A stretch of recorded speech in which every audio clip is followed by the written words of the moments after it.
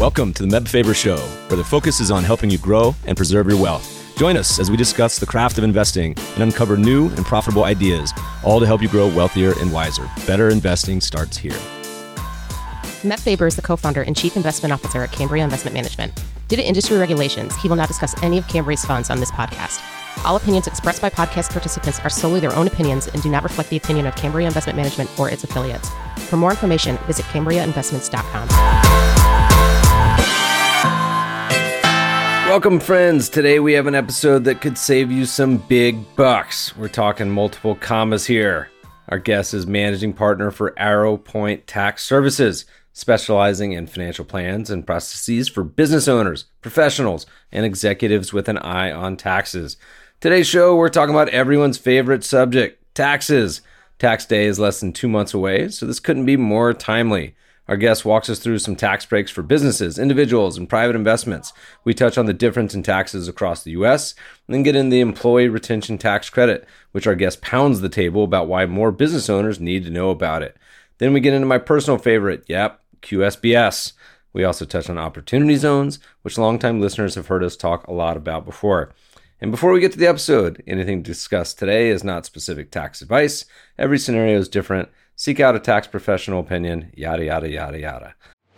This episode is brought to you by 10 East. Longtime listeners know I've invested in private markets quite a bit myself, but with access to these markets broadening, it can be hard to know where to find vetted, high-quality offerings. That's where 10 East comes in. 10 East is a platform where qualified investors can co-invest on a deal-by-deal basis across private equity, private credit, real estate, venture, and other one-off opportunities typically unavailable through traditional channels.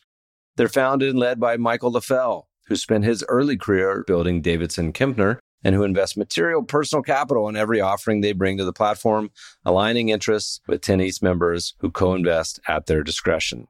Join numerous founders, executives, and portfolio managers from leading investment firms who use 10 East to diversify their personal portfolios. Inquire for membership at 10east.co. That's the number 10east.co. Please enjoy this episode with Arrow Point Tax Services, Duncan Kelm. Duncan, my friend, welcome to the show. Mab, thanks for having me. Looking forward to it. Where do we find you today? Santa Rosa, California. For those that don't know where that is, that's about 60 miles north of San Francisco in wine country. Well, it's kind of beer country where you are now. I mean, you have some world-class breweries down the road, too. Last time I was in town, we got to sample. That scene is growing and putting your town on the map. Big time. Russian River Brewery, Lagunitas, Bear Republic. Those are all some national brands that are all local here. So we know our IPAs. It's kind of Pliny.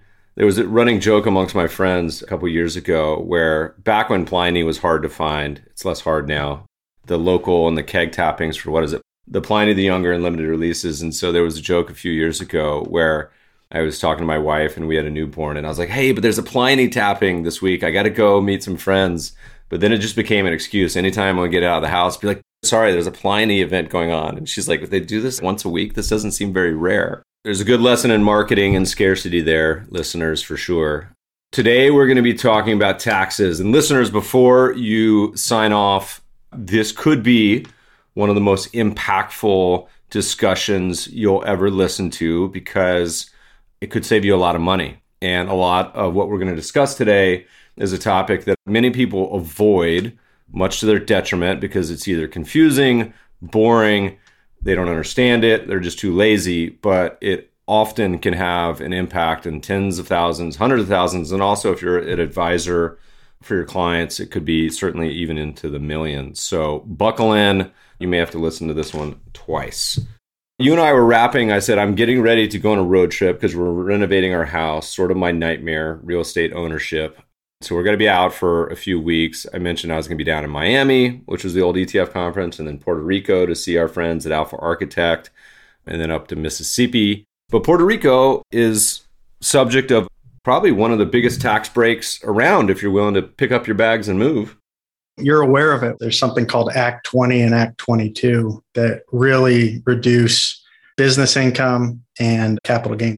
There's a reason a lot of billionaire hedge funders, about 2 years before they sell or exchange or do whatever they're doing, take a position and go set up 180 plus days in Puerto Rico. Of all the people I've talked to that have done it, it seems like it's almost a 50-50 split where everyone moves somewhere with the romance. And obviously there's places like Wyoming, Montana, Florida, Texas, the traditional ones, but Puerto Rico is a whole nother level. But you have to move to the Caribbean.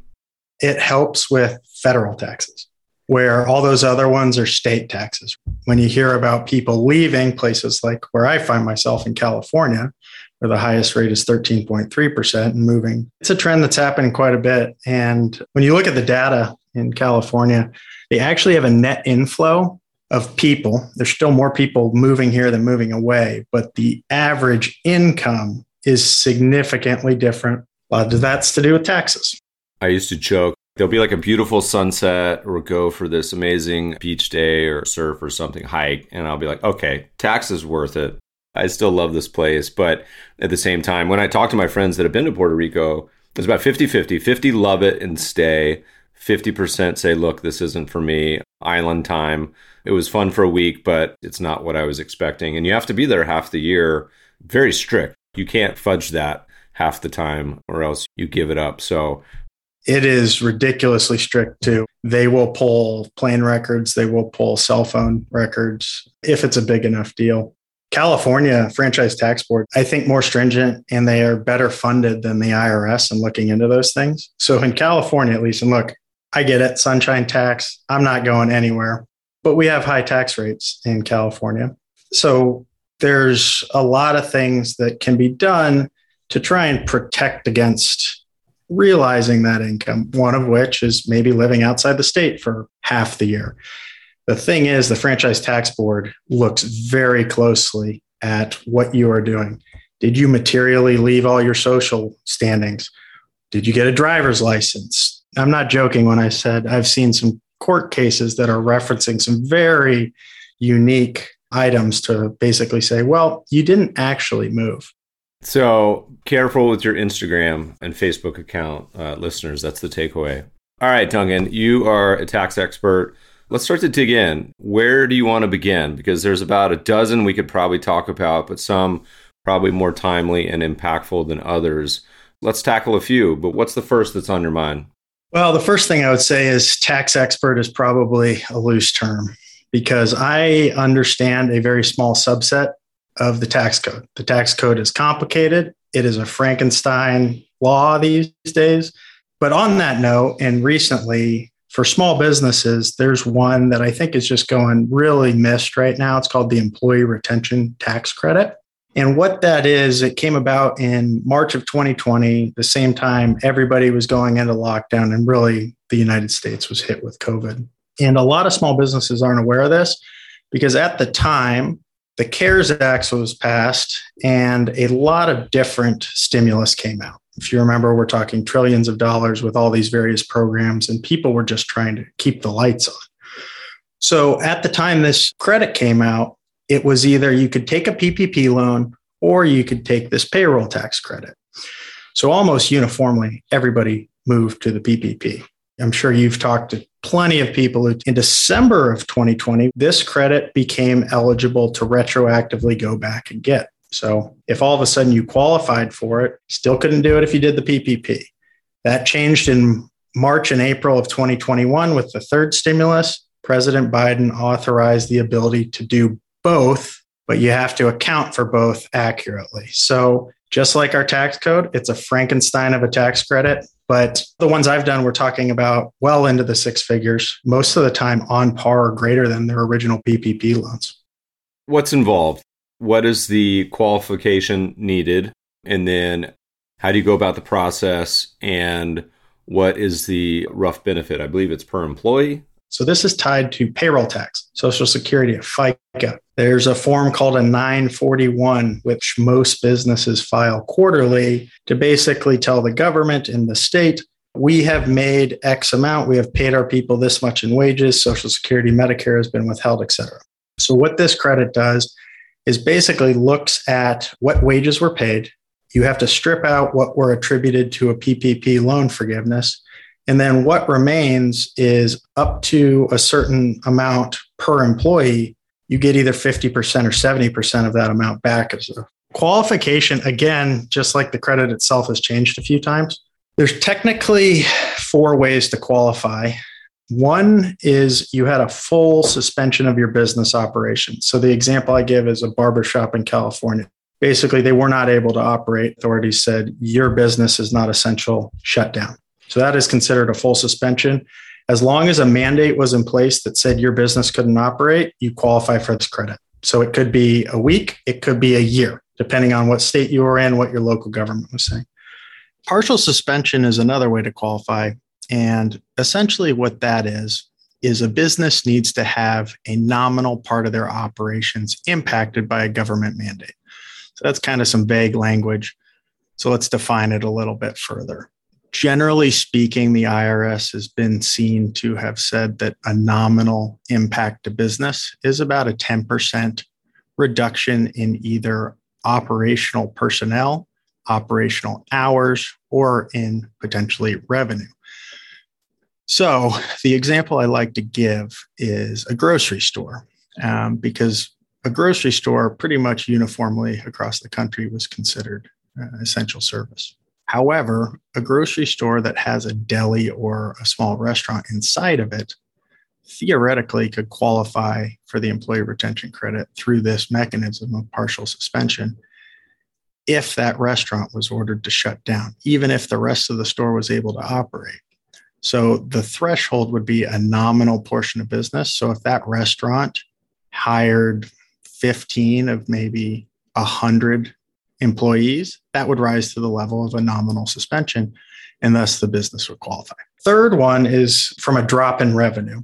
So basically, if you're a small business owner, the process would be email Duncan, say, all right, I probably qualify. I'm not sure. Can you help me? And you said most probably do that come across your desk. Well, I would just say California was so restrictive as even essential businesses rise to the level of a nominal impact and generally would qualify. If you could work remote, then yeah, you're not going to qualify for it. So for the groups you've helped thus far, what's sort of the range? Is like a lot of these businesses, I mean, I imagine the sky's the limit, but are most probably saved like 10 grand, 100 grand? Is there any massive savings you've seen where you're like, holy cow, this is an enormous number for this business that otherwise wouldn't have done it? They're big numbers, like I had said, close to PPP, if not more. So I think I've done about 50 plus businesses at this point, and the vast majority are in California. I think the average credit is $185-ish thousand, and the largest one I think I've done is $3.4 million. It seems like an obvious no-brainer. I mean, look, we all hate paying taxes, and particularly, is there anything better than getting money back? It's getting money back from the government. So listeners, you guys ping Duncan, and if you find over 10 grand, you owe me at least a 6-pack of Pliny the Younger. Can't be Pliny the Elder. That's not cheap though, you know? A keg then. And over 100 grand or $1 million, we can talk. We'll go for a rafting trip. There you go. I said there were 4 ways to qualify. I missed probably the easiest one. If you started a business after March of 2020 and you didn't have other businesses that were generating $1 million a year, so Meb, you have businesses, I have a couple different businesses. If those were aggregated over $1 million in 2020, 2019, then you're not qualified. But anybody who started out the gate, new business, and had employees, you qualify in the third and actually the fourth quarter of 2021. And it can be, if you maximize it, it's $100,000. That one's probably the most timely for the listeners. Get on it, because otherwise in a short few years, it'll expire. What's another one we should be talking about here? Let's talk about your absolute favorite, which is qualified small business. Oh, yeah. Although I feel a little reluctant having helped bring this into the popular lexicon over the past few years, because I feel like now the senators, you Congress people, just go back to day trading stocks like you have been for the last 3 years. Stop focusing on these tiny startup companies under 50 million that are changing the world, and go back to your day trading vaccine companies for your kids' and wife's accounts. Like, come on. Anyway, tell us what it is. I agree. Yeah. And you're mentioning that because in Build Back Better, it was targeted. They were going to reduce the benefit in half. So 1202 qualified small business stock. Essentially, if you go through and you check the appropriate boxes, original issuance. The second is it's got to be a C Corp. The third, you have to own it for 5 years. And then the fourth is at the time you receive those shares.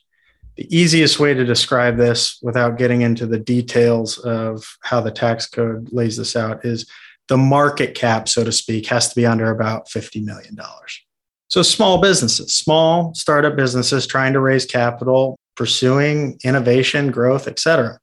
And what you get if you check all those boxes, when you sell it, you're actually able to avoid all the capital gains on the growth. My goal is to probably have at least 100 of these in the next 10 years and basically just play the odds. The way to think about it, listeners, is you're investing in these amazing companies, and the way that it's currently written is 10 times your gain or 10 million. 10 million, right? But that's a nuance too, because I can give you things if you're married to get up to 30 million. You can do a lot of stuff there. And this is why I think it's actually been an absolute Cambrian explosion in innovation is it incentivizes people to invest in true startups. This is pre-Series A, essentially. This is seed level valuations, that 5, 10, up to 20 million. Series A, maybe. But these are tiny startups just with a dream and a product or a service. And so a small cap nowadays starts at $300 million. So again, these are super small companies. But thinking about this QSPS it's like everything you want about investing wrapped into one. You have to hold it. So there's no day trading of this. There's no Robinhood. But it's like true investing. You hold something for at least 5 years, and it aligns you with this super optimistic world. We talk a lot about it in our Journey to 100X post, listeners, if you want to get deeper. And then for the ones that perhaps are over 50 million, you can also put those in like Alto IRA or other retirement accounts where you may not have necessarily the benefit. But regardless, building a portfolio of these is, I think the worst case scenario the Congress people would do would be either cut the benefit in half or reduce the benefit tied to income. Something along those lines is what I would think, yeah. If you're some sort of wealth or max criteria to where you're not somehow getting $1 billion out of it. Anyway, it's potentially one of the biggest tax benefits that I think actually has a huge long tail spillover effect. Because if you're a founder or people investing in startups and you have a good outcome, what do you do with it? You recycle it and you invest in more founders and startups and outcomes. It's commensurate with risk as well. So you're being rewarded for taking risk into a venture that most likely is not going to pay off. So they're incentivizing capital that may not be there. I paint a rosy picture of this world, but the reality of, we talk about this in the post, is probably darn near half of your investments are going to be zeros or not going to return much money.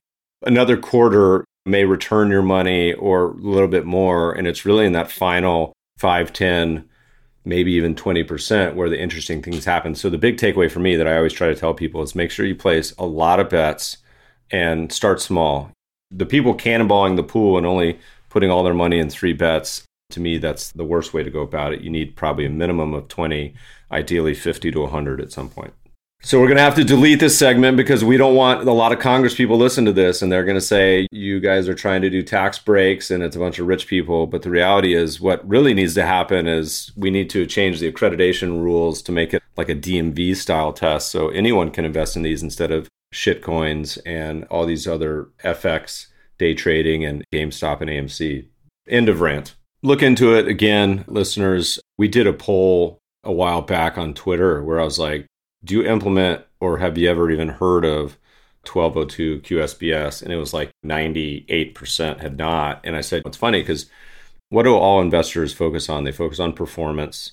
So they buy what has worked. They like the shiny object. Level 2, they focus on expense ratio, which is important, of course. But 3 or 4, maybe number 7 down the line is taxes, which we talk a lot about mutual funds versus ETFs, but also something like this, which completely could potentially eliminate or shelter a lot of the gains, is even more impactful. So it's like the criteria should be reversed. You should start with Uncle Sam, find all your alpha there, and then move down the line to actually the other ideas. You never want to let the tax tail wag the dog. You can make the wrong decision. So start thinking about Uncle Sam and California State, what they're taking from what you're making, and starts to factor into structure and go forward basis. A good example, I think, listeners, that's probably more relatable is I hear this all the time with two things. One is people with mutual funds. They say, well, look, I know this is an expensive fund. I know it's tax inefficient, but I have a pretty large embedded gain. I just don't want to sell it. And I say, well, look, you got to go through and run the numbers. How much is this 1.5% per year fee costing you? And then the taxes you're paying per year on these distributions and capital gains. And a second one that's a little more behavioral is people get wedded to a position. Personally, with my family, I can think of an example where they had held GE for a really long time and say, well, I have this huge capital gain, I can't sell it. And then here we are 20 plus years later from its peak where it's down 50%. So it's just been dead money for 22 years. Not only dead money, hugely negative money. So I think your point of wagging the dog, you should be aware of it, but also realize there's some pretty big opportunity costs if you make it your sole decision when it comes to an investment. Tax should be one of the inputs, not the only input. Let's cover some more. Your other favorite tax topics to talk about. Yeah, let's talk about something called qualified opportunity zones. This one came about in 2017 with the Tax Cuts and Jobs Act, and three main benefits. It's an incentive program designed to move capital into impoverished areas around the country and territories. So they basically went through the census. Each state had to submit these zones, so to speak. In the past, these were called empowerment zones. Now they're called qualified opportunity zones. Each state submitted a pro rata, kind of along how Congress is split, how many zones they got. I think California had over 100. There's over 8,000 across all the states and all the territories. A lot of farms are in these. Most people look at qualified opportunity zones as a real estate investment. You have to put capital gains, and it's all capital gains. You can't just put income or non-capital gains into these and get the tax benefits.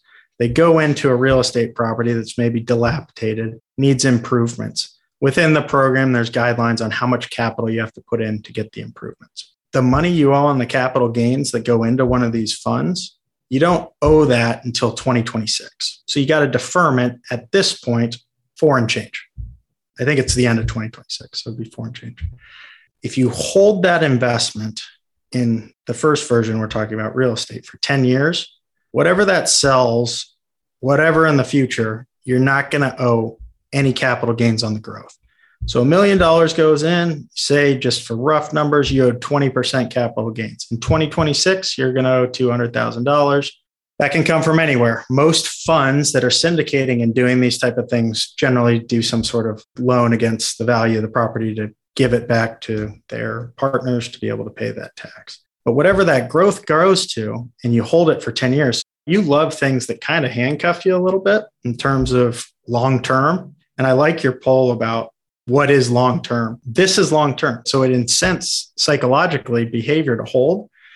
A decade in real estate, you can find places around the country that it probably hasn't performed well over a decade, certainly through 2008 and the teens. But for the most part, it's an appreciating asset, and generally it tends to go up. Plus, you're probably working with a professional who's helping guide this and work on rents, whatever. So whatever that growth is, that $1 million grows to $4 million 30 years from now. You theoretically would have $3 million of capital gain, but under this program, again, like qualified small business stock, you get to miss out on all of it. It's a big one. We talked about this a fair amount when it first launched. Let's see, 2017 probably, and we were talking about 2018. As we walk forward now for the first 3 years, how do you think it's going? Is it something that the use case is mostly real estate? I imagine you see a fair amount of startup campuses or accelerators in certain area. To me, that would be a really cool way to do it, would be to buy a building and house a handful, certain like near universities. That seems like a perfect use case. Is it something that's playing out as anticipated or what? It's really funny. I think it hasn't performed like they had probably expected it to in driving capital. From what I've seen and what's come across my desk, it's almost all real estate, which is ironic to me because the other way you can use this program to put capital gains into is a business that is located in one of these zones. I happen to be sitting in one right now. When they go back old census, sometimes nice areas, and I consider where our office is a pretty nice area in downtown Santa Rosa. Pliny's a quarter mile that way. It just so happened that this was a zone. So I'm in a qualified opportunity zone. My businesses are qualified opportunity zone businesses. If I were to try and sell this to somebody in the next few years, that's a big bell and whistle. Hey, you deploy capital gains in here and you plan on holding my business for a long period of time. Well, hey, you could walk away with a whole lot missing in what you owe in taxes and a whole lot in your pocket. So the business side of things, the startups, the innovators, I read a ton about it when it first came out. They were really slow, and they being the IRS and the Treasury, to release guidance on the program. Actually, it was almost a year later until we got full guidance on the program. But it basically created a mechanism where everybody thought of it as real estate. But under the surface, it still exists. The business side of things is incredibly powerful. I was talking about this the other day with John Arnold in our chat, who, listeners, if you didn't hear it, is a great episode, but he talks about he's one of the world's greatest traders in history, retired, and now focused on philanthropy, as many billionaires do, but his is trying to be impactful and transparent. And we chatted about a number of these ideas and legislation. And my takeaway is always, I like it at least when the government is willing to try things out. Look, you say you have some good intentions, you try to put in the right incentives, and let's try it. If it works, great. If it doesn't, at least we tried something, as opposed to just doing the same dumb shit over and over. This will be a fun experiment. And we mentioned a lot on our old blog post how to narrow the wealth and income gap on some ideas that I think are probably pretty unique and seemingly worth trying out. So the opportunity zones will be a fun one, because you can look back and probably just run the numbers on a lot of these areas. And granted, it's politics, so there's always a little bit of politicking going on when you pick the zones. And the cool part is they left it up to each state. They're like, yo, here, you do it. We don't want to be responsible for your choices. But I think it'll be great to see what actually comes out of it. And I think on net, it'll be a positive. Obviously, there's going to be the people that try to take advantage of it in a way that's not probably the intent. But overall, it's politics. As long as you get close, get in the right side of the universe, it ends up being a net positive. You kind of hit on it a little bit on closing the wealth gap and everything. We've got a structure that sets people up on the lower end to have a disadvantage, when truly what I think should happen is maybe simplicity of what we currently have, and maybe an act that's really focused on trying to simplify what we have going on versus this Frankenstein of a tax code. Because otherwise, it's going to be those at the higher end who I don't necessarily think are breaking the rules. There's a big difference between evasion and reduction. People I work with, we're trying to reduce. We're trying to play the game to the letter of the law as best as we can to reduce what the overall bill is at the end. I always love when the politicians complain about the way people are dealing with the tax code. My favorite responses are like, hey, you wrote it. I'm following your rules. So you want to change it, go change it, write up the rules. But you're the one that literally designed this. So don't complain if I follow the rules and I'm well within the letter of the law. Go change it, and then I'll follow those rules. You know the old saying, people vote with their wallet? Most politicians release their tax returns. They pay people like me or other tax professionals to do exactly what I'm doing for them. You go look at their tax return and you look at it, they're not just sitting there playing blanket, paying the tax. I mean, you have a point on your tax return that if you want to, pay as much tax as you want, write it in. You have the ability to do so. So I'm with you on that one. I always laugh when the billionaires are virtue signaling, complaining about how little tax they pay. And then you ask them, you say, well, did you pay more? You can. It's in your option and desire to mail in a check that's way more than you owe. And they say no. We'll say, well, why not? Yeah, they go, well, I'll fund my private foundation instead because I have more control. They also get a massive tax benefit for doing such. So let's talk about some more. What other impactful tax ideas? We've talked a little bit about business and private investment, but one that moves beyond that is just energy efficiency and EV. So right now, as it currently sits, there's quite a big federal tax credit for buying a new hybrid or electric vehicle. Tesla, unfortunately, has gone through those. The way the code's written is you drive a Tesla, don't you? I do. Yeah, I rode in it. That's right. As my listeners know, I'm a cheap bastard, so I bought it used. So it was actually the strangest experience because it was during the pandemic, and there's a Tesla office that's pretty close to my work in El Segundo. There's also a SpaceX, which has an actual rocket outside, which my son is near his school, so we'll drive by and check out the Falcon. But the funny part about this is I traded in my car, picked up a Tesla, and it was zero contact. So I just dropped off my keys, picked up my car, and I'm like, can I just drive this away? It was such a strange experience, but like most, I love it. So let's say you're going to buy one of these new hot Rivians or Ford electric vehicles. What's the credit? They wrote the code based on battery size. So you can actually have a gas vehicle that's partially electric. I actually have one of these. I have the only electric minivan. I have 3 kids, so we're rolling around a minivan. I love it. It's a utility vehicle, but it gets 30 miles electric before gas kicks in. That rises to the level of appropriate battery that you get the full tax credit. So that's a $7,500 credit. And I think it's probably worth just quickly mentioning deductions versus credits, because a lot of times people will be talking and they'll go, oh yeah, it's a write-off, like the Seinfeld episode, right? But you don't really understand. So the difference between a deduction and a credit, say you make $100, a deduction of $20 means that you still have $80 of exposed taxable income. You owe tax on that 80. So if you had a 50% tax, you'd owe $40. A credit is a reduction dollar for dollar of your tax bill. So credit, you want more than a deduction. Yeah, credits are far better in terms of taxation. So EV, federal, up to $7,500. There's a website. I think I included it in the doc I sent over that has a link to every car that's either out right now or coming out and what the current tax credit is based on how many they've produced, because they start to get phased out once they hit 200,000 in production and 400,000. So that's why Tesla and I think GMC are completely phased out. You don't get any tax credits on those anymore. Biden administration has talked about changing that and bringing that back. Be a boon for Tesla. I was thinking the other day that Ford, I saw news, they just stopped taking reservations because they got so many for their new SUV. And I was like, if Tesla actually built the pickup that people wanted, it may be a $2 trillion company. The valuation may have grown into it because people were just going bananas for these pickup trucks. Or they should have just done both. Said, look, we'll do Cybertruck. And also, by the way, you want your F-150 variant. I still remember I watched the unveiling and I thought it was a joke where they were going to take the shell off and reveal the real pickup underneath. And it just kept going on. I was like, wait, this is the real truck? The memes from throwing the ball against the window are just too good. We got a little more time. What else is in the queue? This is a smaller one, but one that probably most people would qualify for in some capacity. Residential energy efficient property credit. So you install a Nest or a smart thermometer, or you put in new windows or insulation or something along those lines.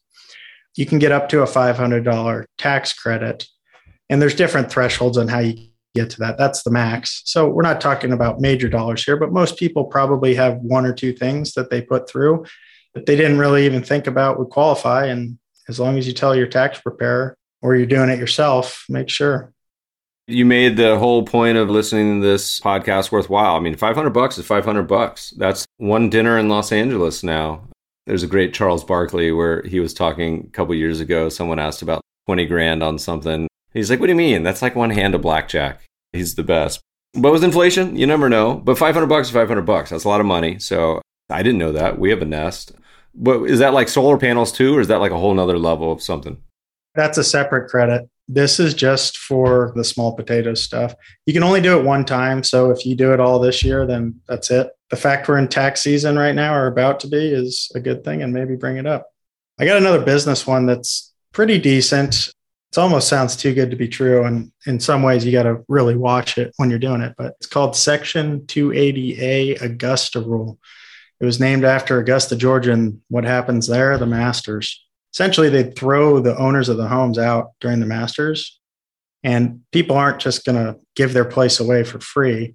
So they had a bunch of people in Augusta that were upset. From what I understand, I've never authenticated this, but that were mad about having to declare this income when they didn't want to leave in the first place. So a while back, they passed a code in 288 that allows for 14 days a year or less if you only rent your property, and it has to be your primary residence. You need to be owner. You don't have to declare the income. So even if you did an Airbnb, something like that, as long as it's under 14, and of course, disclaimer, talk to a tax professional, go make sure that you're following everything appropriately. Don't just blanket do this. But the really big benefit is when you own your own company. And as long as you document it correctly, and there's actually a reasonable and justifiable reason that you would have for renting your primary residence, your company, as long as it's not a sole proprietorship, can rent your primary residence from yourself, essentially. That's a rental expense. So you get a deduction on your business income. The check would move to your bank account or your trust account, whatever. And as long as it's under 14 days, you're not declaring that, and that's not income being recorded to you on your tax return. You really want to be buttoned up here and make sure there's a justifiable business reason. You want to take notes. When you're calling about what's the rent supposed to be, fair market value. So usually when I'm talking through this for myself or clients, it's what would it be to rent out your home or get a hotel that's reasonably of the same level of class of property. And based on that, you come up with what you think is a defensible amount. Maybe it's $500, maybe it's $200, maybe it's $1,000. And you say, okay, well, we met. The controller came over to my house and we talked about bonuses, et cetera, blah, blah, blah, blah, blah. You've rented your property for the day, expense to the business, no income. It moves it out of the business, essentially tax-free. I mean, that applies too if you're just on Airbnb or whatever, right? Just as long as you keep it under 2 weeks.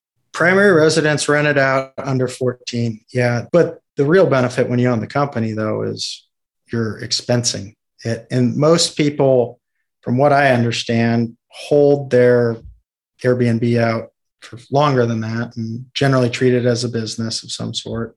They're actively participating in it. There's benefits to be an active real estate professional. That can maybe be one thing we finish on, or something. That designation is one of the few allows you to move from passive losses to ordinary income. So think W2. So the real estate professional status sounds like you got to be a realtor, but actually you don't. You just have to meet some pretty high thresholds to materially participate in real estate. So I think generally it's 750 plus hours and at least 50% of your working time. You really can't do it if you're a passive investor in real estate. So if you pay somebody else to invest it for you, you're a limited partner and you're passive. You need to be a material participant. So you own a commercial building or you own a rental property, you're the property manager, you oversee it and handle it. As long as you hit those other thresholds, greater than 50%, 750 hours, kind of check that box for real estate professional. It's a big box to check for high income, even W2. Depending on your income levels, and that's another piece that goes into the real estate professional status, you can then take those passive losses that are just an accounting metric and wash it against ordinary income.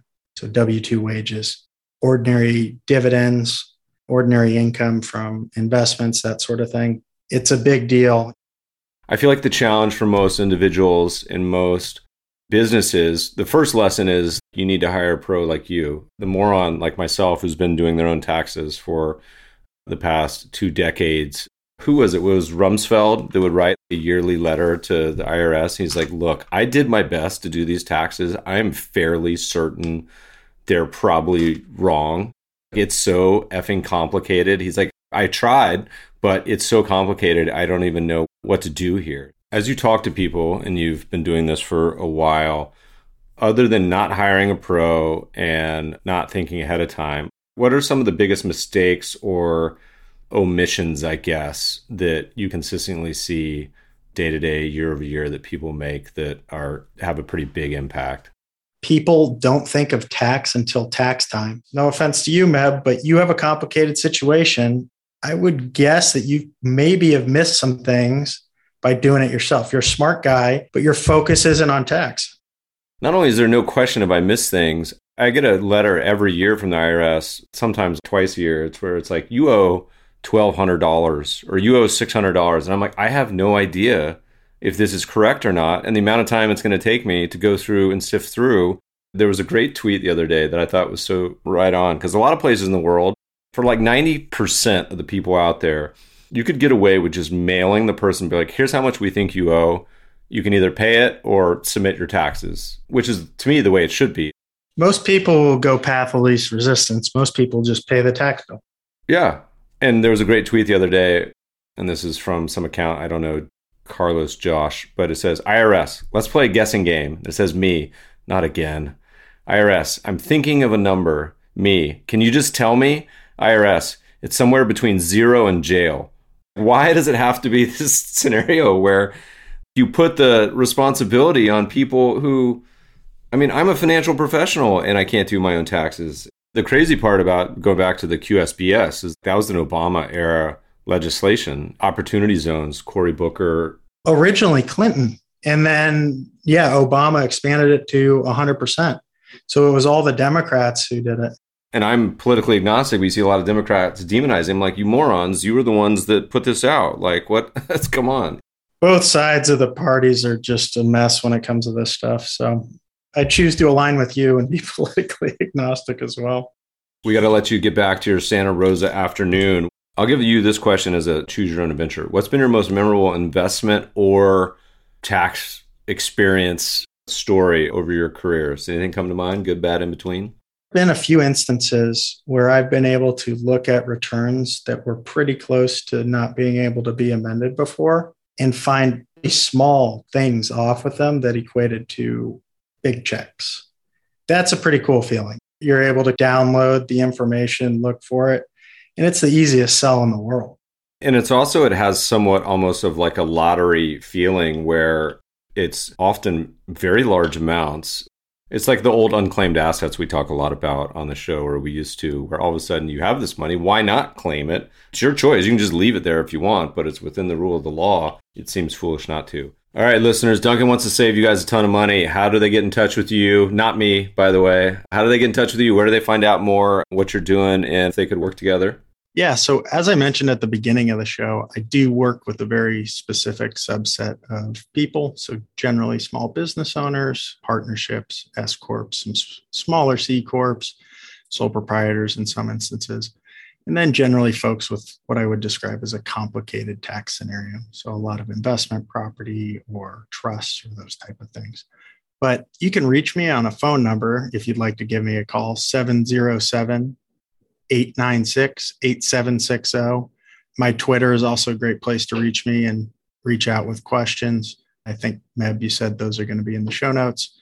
And then also my website, specifically ArrowPoint Taxes, is just a general repository of information and research, some of the things we discussed today, including the employee retention credit specifically. If you're really looking for more information on that, you can visit aptserc.com. That's Alpha Papa Tango Echo Romeo Charlie.com. And there's more information there. So thanks. Yeah, you guys let us know too. Feedback on the mebfabershow.com. We'd love to hear the experience and how many commas Duncan decided to save you. My man, we didn't get into a bunch of stuff. Rugby, fatherhood. We'll do that in part 2, maybe some months, quarters down the road. Look forward to seeing you in the real world. And thanks so much for joining us today. Thanks for the time, Meb. It's great. Podcast listeners will post show notes to today's conversation at mebfaber.com/podcast. If you love the show, if you hate it, shoot us feedback at themebfabershow.com. We love to read the reviews. Please review us on iTunes and subscribe to the show anywhere good podcasts are found. Thanks for listening, friends, and good investing.